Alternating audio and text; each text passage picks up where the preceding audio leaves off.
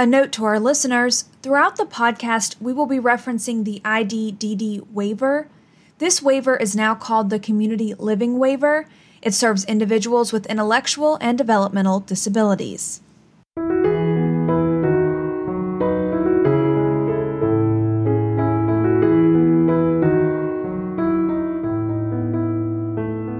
This is episode 5 of Opening Doors to Hope and Belonging from DePaul Community Resources.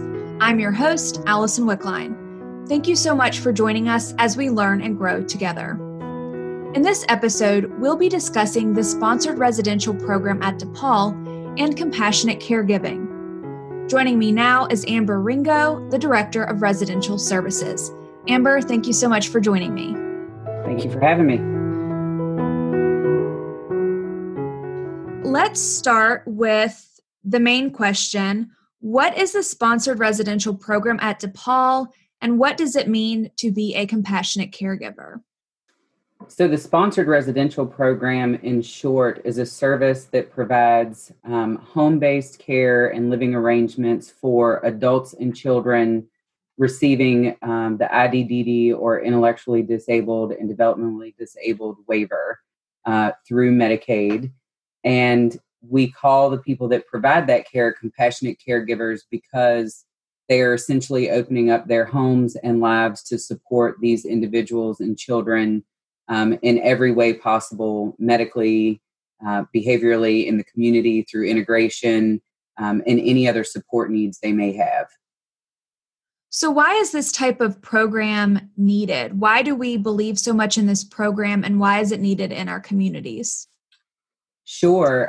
There's a lot of different reasons I think we probably could go into, but one that comes up the most is that typically when someone is identified with an intellectual or developmental disability, that is usually taking place somewhere during their childhood age and through their development process, right? So what happens is that there are services available to children specifically who have this type of disability, but oftentimes those services essentially go away once they turn 18 years old and become legally an adult.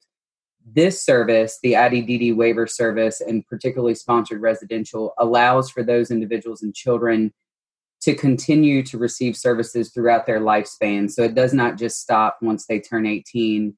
When they're children, it can be in conjunction with other services, maybe through a DSS or Department of Social Services agency or some other agency educationally. But once again, once they phase into adulthood, many of those services go away. And this service allows us to continue to provide the ongoing care and supports that they're going to need to be successful in their adult life. How life-changing can this program be for individuals with disabilities? I mean, I wish I could tell you every single story that I have bared witness to just in being in this role. But I think it can be something as small as just the fact that these people are so typically unnoticed, for a lack of a better term, in their communities. And this gives them a sense of self and a sense of being. And maybe that is that through working with their provider or their compassionate caregiver, that they're able to learn to do new skills. And it can be something as simple as tying their shoe, or it can be something as significant as cooking breakfast in the morning, right? And really giving them some newfound self-efficacy, if you will, and awareness and all of that. So I think it's hugely important to understand that it's not just the big things, it's the small things. The other thing that we see through this program is that people truly become a part of the community that they live in through this service, right? So when we go into a grocery store or a gas station that we routinely go to, we're having conversations with our normal cashier or with our, gas attendant or whoever that may be, or attending church and interacting with the congregation. Unfortunately, many times these individuals and children have not had that same level of access and ability to therefore form those relationships in their community. And by way of this program, they really are doing that. We see these people now attending church on a regular basis and working jobs, building friendships in such a way really that probably wouldn't have been possible for them previously. So that's the most significant thing for me.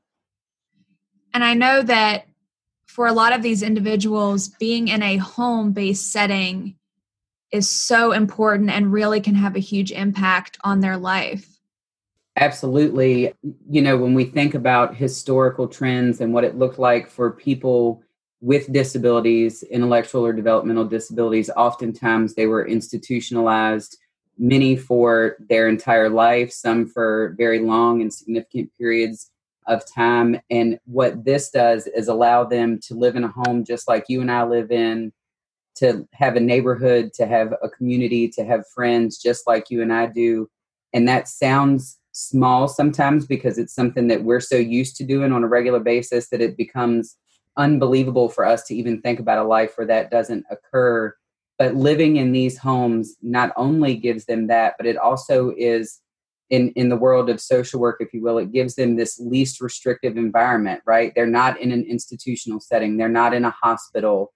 They're not on this kind of regimented, you're doing this time all day long, every day. And so it really gives them a sense of being that way in these sponsored homes. Let's talk about COVID. We have, of course, seen so many changes, transitions, adaptations related to COVID. How has it affected the sponsored residential program? In every way you can imagine. Yeah. So I think the main thing for us is that here at DePaul, we really take a proactive stance to make sure that we are engaging with the individuals and children that we serve at a much higher level than what is required from our regulatory agencies, right? So we're seeing these folks monthly, sometimes weekly, attending doctor's visits and so on and so forth with them as needed or requested. And because all of those things have changed or transitioned into this virtual world, much like the rest of us, very quickly we had to figure out how it was that we were still going to support people the exact same way without being in person to do that. So here at DePaul, we started working through numerous different virtual platforms in conjunction with our compassionate caregivers and our community partners to make sure that even though we're not physically with them, right, that we can still see them, we can talk with them, we can interact with them, we can still attend important doctor's appointments and other appointments and scheduled meetings just as we had before. And quite frankly, it's really given us an opportunity to even spend more time than what we were doing before, right? So we thought that it was going to be a barrier. And what we've learned is that it's given us and our individuals, as well as our compassionate caregivers, easier access to us and us access to them. So I think for me, the biggest thing that COVID has done is shown just how supportive we can be and how much that's needed, and the ability for our staff and our caregivers to continue that process right along. Why would you encourage someone to become a compassionate caregiver or to think about finding a sponsored home for their loved one who has a developmental or intellectual disability? So I think this is twofold for me. Professionally, I have worked in the social work field for about 19 years in kind of every different facet that you can imagine. And I have not yet seen, like I have seen with this population, the true happiness, right, that you can bring to someone's life through this program. I mean, again, those things that I shared earlier about being a part of something bigger than just them, the allowances to do things that they, number one, never even knew that they could do, let alone imagine that they could do and do so independently. It's just really special to be able to watch people grow through this program and through the supports that are provided. And then personally for me, I have two nephews, and one with autism and one with cerebral palsy. And even though I was doing this kind of work and working with this population and with the waivers, I think I even took it for granted that these things were an option. One of my nephews will be 18 in October, and the other one will be 17 in September. And they're approaching adulthood. So in talking with my sister and with my brother, I asked, have you all checked into this? Are they on a waiver wait list? Even if it's not for sponsored residential services, but so that they can continue to receive services through the IDDD waiver.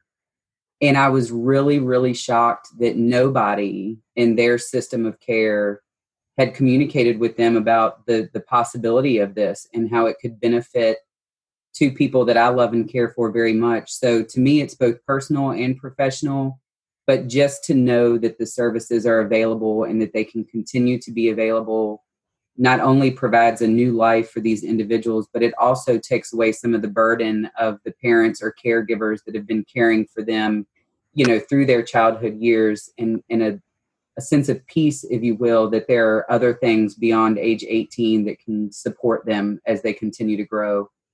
And I think you hit on something I just want to mention. We really are making a push for education and wanting more education for these families and for people to understand what options are out there.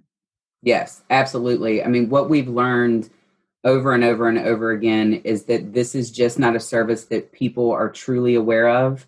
And no slight to anybody, DSS agencies are not taught about this. They're not trained on it.